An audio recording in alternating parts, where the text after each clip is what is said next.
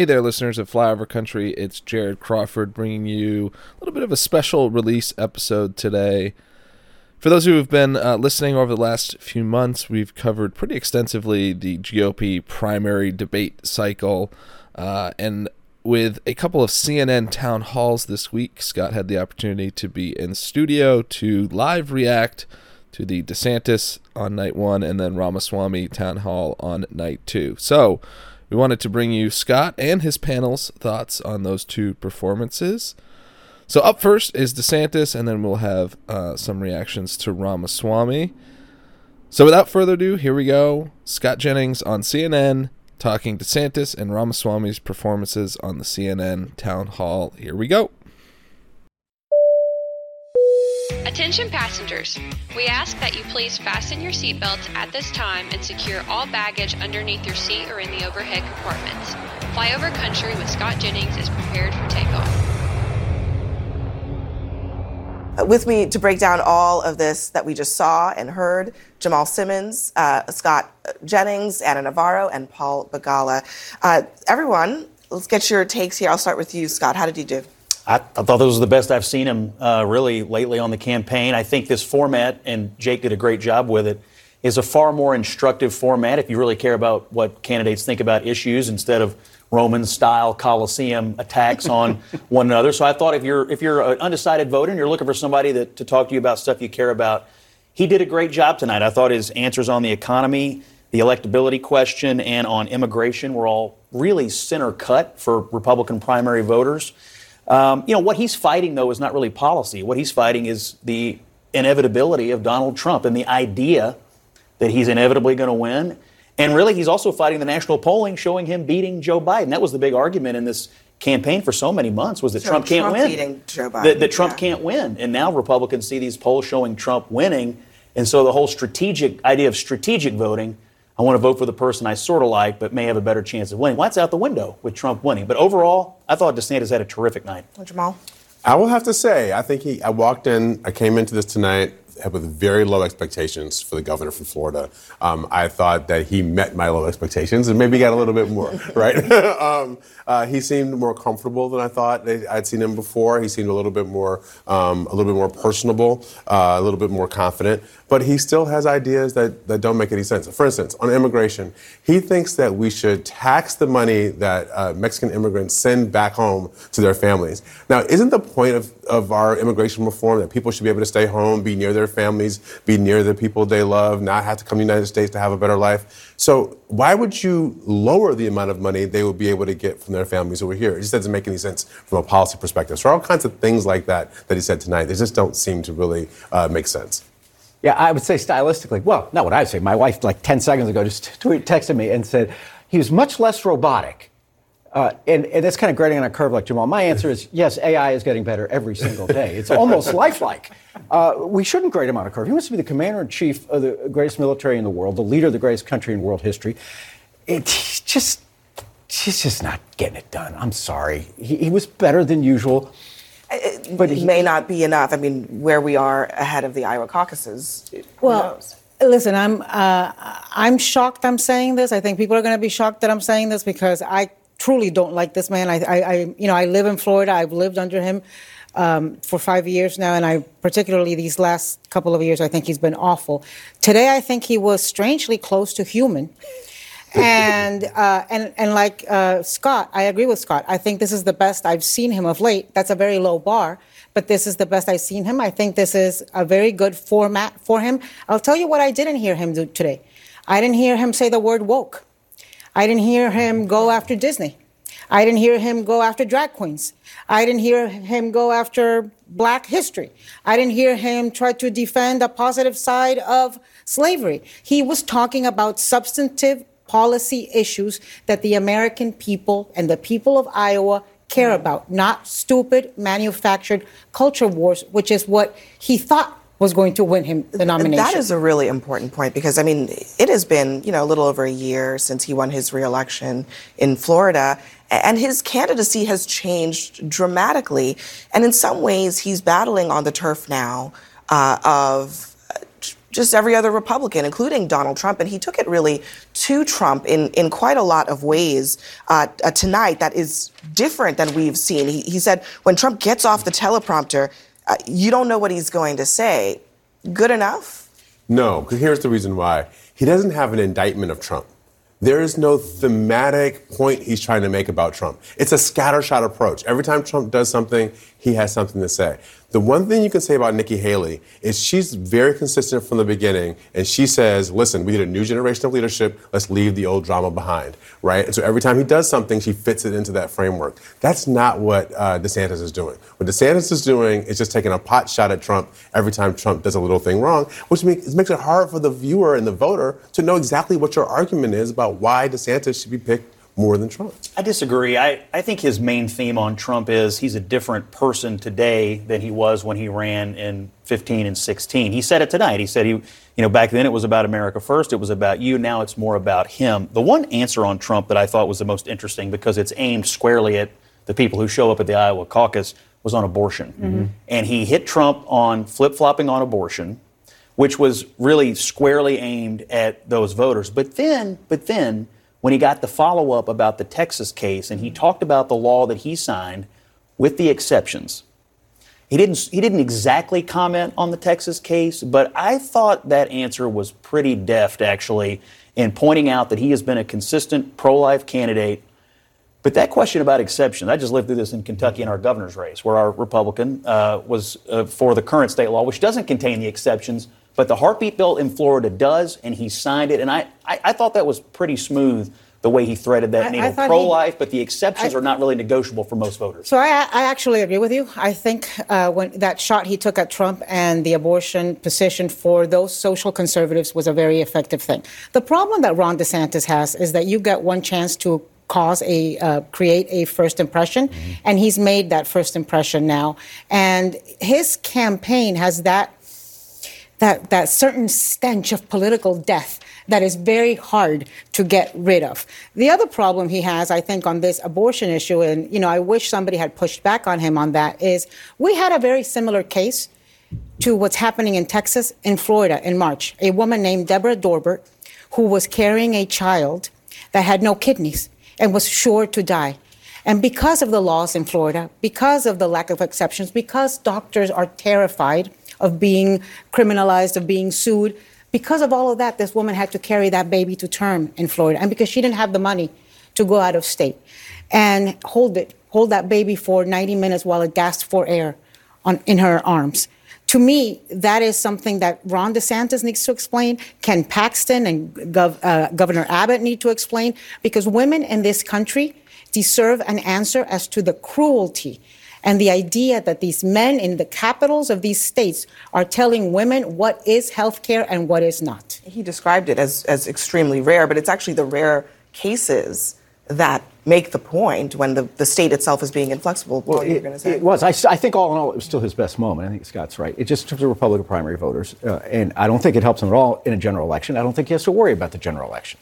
To put it into your context, 1 year ago, just to put it in context, this is the stench of loss and death that you talked about. 1 year ago, Ron DeSantis was beating Donald Trump 56-33. He was 23 points ahead of Trump.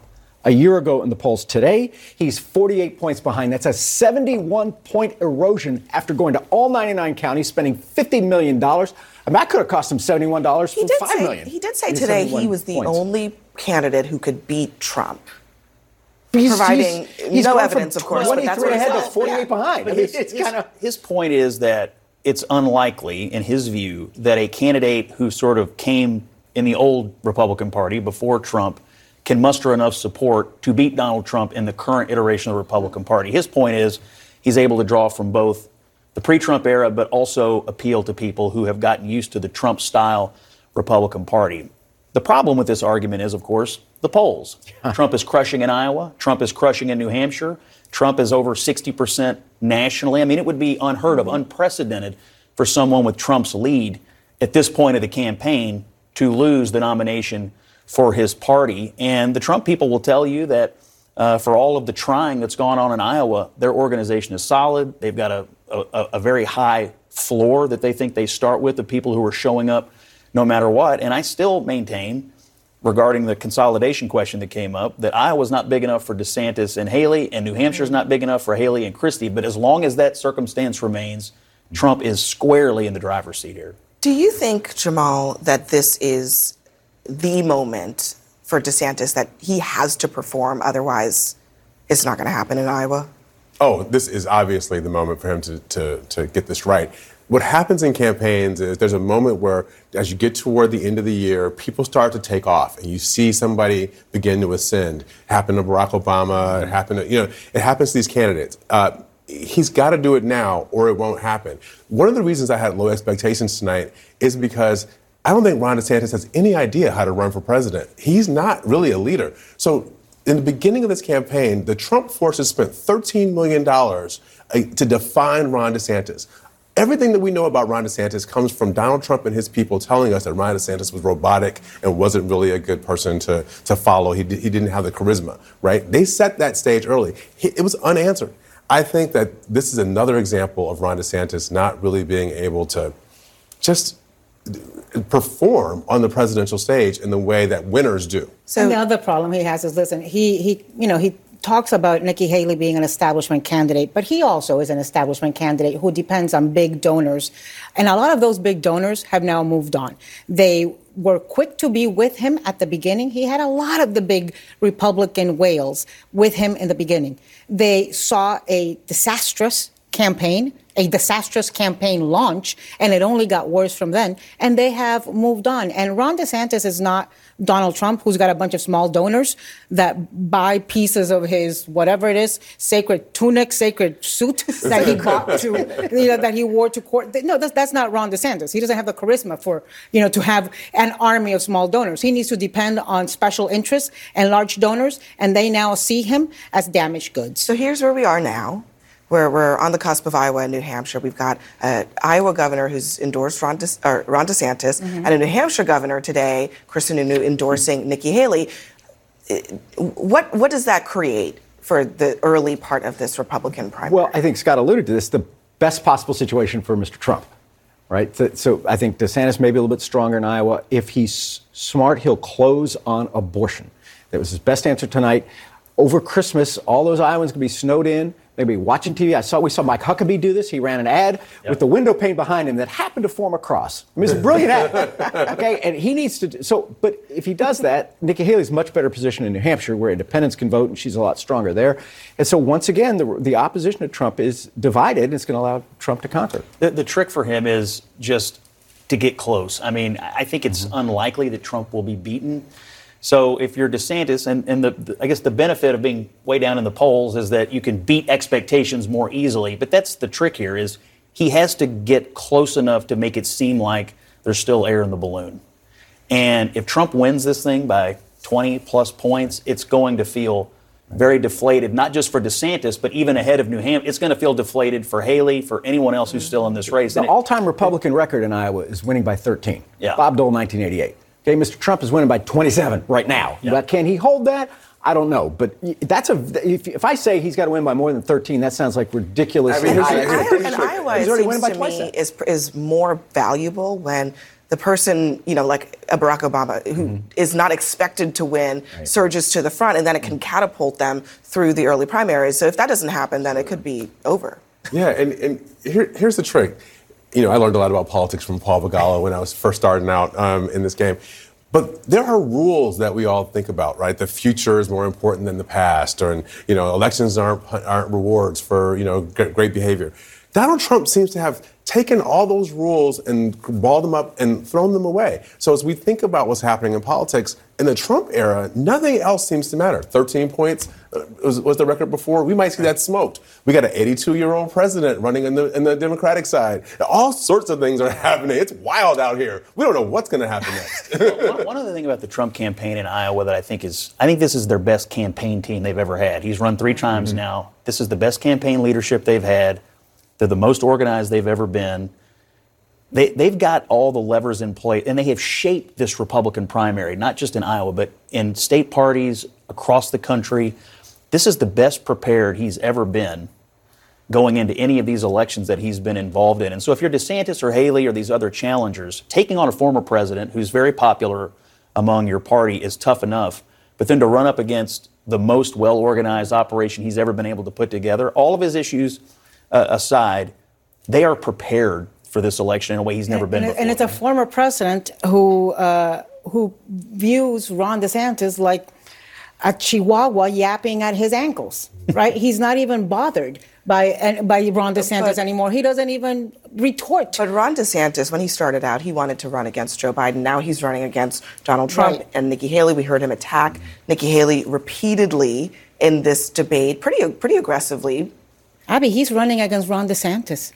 He's trying to change the narrative. He's trying to change the perception that people have created nationally in Iowa, in New Hampshire, in the early states about Ron DeSantis being robotic, being awkward, being a broken record with one tune on it, woke, woke, woke. He's trying to change that perception. He's running against Ron DeSantis. Does it? Anna was making this point. He's moved away from all the controversial stuff. In some ways tonight, no red flags on a lot of different points.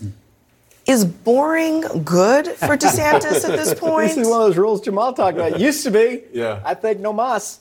Mr. Trump, you say what you want about him. He's exciting. In the same way that a Category 5 hurricane is exciting. But he's exciting. He's compelling. And I do think if Governor DeSantis wants to beat Mr. Trump, he's got to beat him. And he hit him harder than he ever has tonight. But he left a lot on the table. He pulled his punches for example, when he was talking about the rise in anti-Semitism, which is something as a Florida governor he does know and care a lot about. He didn't mention that in his very state, Mr. Trump had dinner with Nick Fuentes. That's because he's trying to preserve the Trump base, right? I don't know. He said so today. I think Trump is entertaining, but he's also likable. I mean, the Republicans like Donald Trump. Mm-hmm. Even the people who think maybe we should move on. They're like, well, I like Donald Trump. I like what he did. I think he seems like a good guy who came along at the right time, and he smashed the Clintons and he smashed the media. DeSantis's game is not likability. DeSantis's game is just constantly churning out center-cut, conservative Republican content that every Republican watching that would say, sounds pretty good to me. Yeah. Now, the question is being right on virtually every policy good enough? Or do you have to have that other gear, which Trump has and no one else in the race has? I'm not sure conservatives would say going after the largest employer in Florida, Disney, over having a different opinion than the governor is a conservative value. And Ron DeSantis has a big problem right now, which is that Donald Trump is beating him like a conga drum in Florida, where people know him best. I mean, he got a lot of praise for that on conservative media, but the voters, it's just perhaps not enough. Everyone. All right, that is night one. And after a quick word from our sponsor, we'll be back with part two, reactions to the Ramaswamy CNN town hall. Hey there, Flyover Country listeners. Today's episode is brought to you by the Bluegrass Media Lab, Kentucky's premier media studio. The Bluegrass Media Lab offers a wide array of services, including video production, podcasting, live shot broadcasting, web development, media training, and more. You name it, they do it. Head over to bluegrassmedialab.com today to get in touch. Now, back to more Flyover Country with Scott Jennings. Joining me now, CNN senior political commentators Scott Jennings and Anna Navarro. Scott, 33 days to go before the Iowa Caucuses, which is obviously the critical kickstart to this race. Is elevating a January 6th conspiracy theory the way to win over those voters? No, I don't think so. I don't think his campaign is in very good shape, truthfully. I think he's mostly playing for the future, whether that's as a Donald Trump surrogate in the near term, whether that's as a member of his administration, whether that's as a future presidential candidate in 2028. I mean, he is a young man. So, no, I don't think this is the way to. I mean, but this was the most decaffeinated we've seen Vivek. I mean, he has been a very hyper candidate through all the debates and other. But the most animated he got tonight was on January the 6th and pushing this idea that was an inside job. I mean, it was an inside job. I mean, the head of the federal government at the time was sort of encouraging it. I mean, if you want to go down that road, but that was the most animated. Everything else, he was very decaffeinated. He was very subdued. And you know, when look, what I'm reminded by watching him tonight, there's a marketplace for conspiracy theorists in our politics. He knows it, and that's why he's doing it. That's why Robert F. Kennedy Jr., I think, has a following out there, because he's been a conspiracy theorist. So why is he doing it? Because there's a market for it. Not enough, but there's a market. But there's always a market for a flash in the pan, shooting star, outsider candidate, right? Whether it's a Herman Cain or Andrew Yang. In this term, it's Vivek Ramaswamy. When you dig a little deeper, when you listen a little closer, you realize that Vivek, Thomas Jefferson Ramaswamy, who spent 55 minutes quoting Thomas Jefferson, talks, but says precious little. It's all platitudes and cliches and spreading of conspiracy theories and hawking books and hawking podcasts and saying very little, really not answering anything. And what did you make of his demeanor? Because as Scott noted, he came out not as, rambunctious as he did at even the last debate. I mean, at that debate, he told Chris Christie to go eat a meal in a disagreement. He called Nikki Haley a fascist. He compared her to a Dylan Mulvaney ad. I mean, he was asked a question by Riley Miller, a voter there, about, they want a vivacious president, but he said, I want a president who has tact. I'm fascinated by how different people, different demographics react to Vivek Ramaswamy. In my family, I have everything from 30-year-old and 40-year-old crypto bros who call each other dogs. I have young women. I have people my age and older. The crypto bros think he's eloquent, think he's well-rounded, think he's the best thing that they've ever heard. The people my age and older think he is a snake oil salesman. And the women, by and large, think he's Weasley and don't like him at all, find him impolite and insufferable. Yeah, he has a real ability to just slough off and forget about things that he said 5 minutes ago, 5 days ago, 5 weeks ago. Or wrote about in his books. Yeah, attitudes that he's exhibited and pretends like it never happened. And he did that tonight. It was interesting. Scott Jennings, Ana Navarro, as always, thank you for watching the Town Hall with me and here to break it all down. Thank you so much for watching our special coverage tonight of the Republican Presidential Town Hall with Vivek Ramaswamy. Stick around because King Charles starts right now. Flyover Country with Scott Jennings is a production of Bluegrass Media Lab, coming to you from the heart of Middle America, Louisville, Kentucky. If you like what you heard, subscribe to Flyover Country on Apple Podcasts, Spotify, or wherever you find your favorite podcast.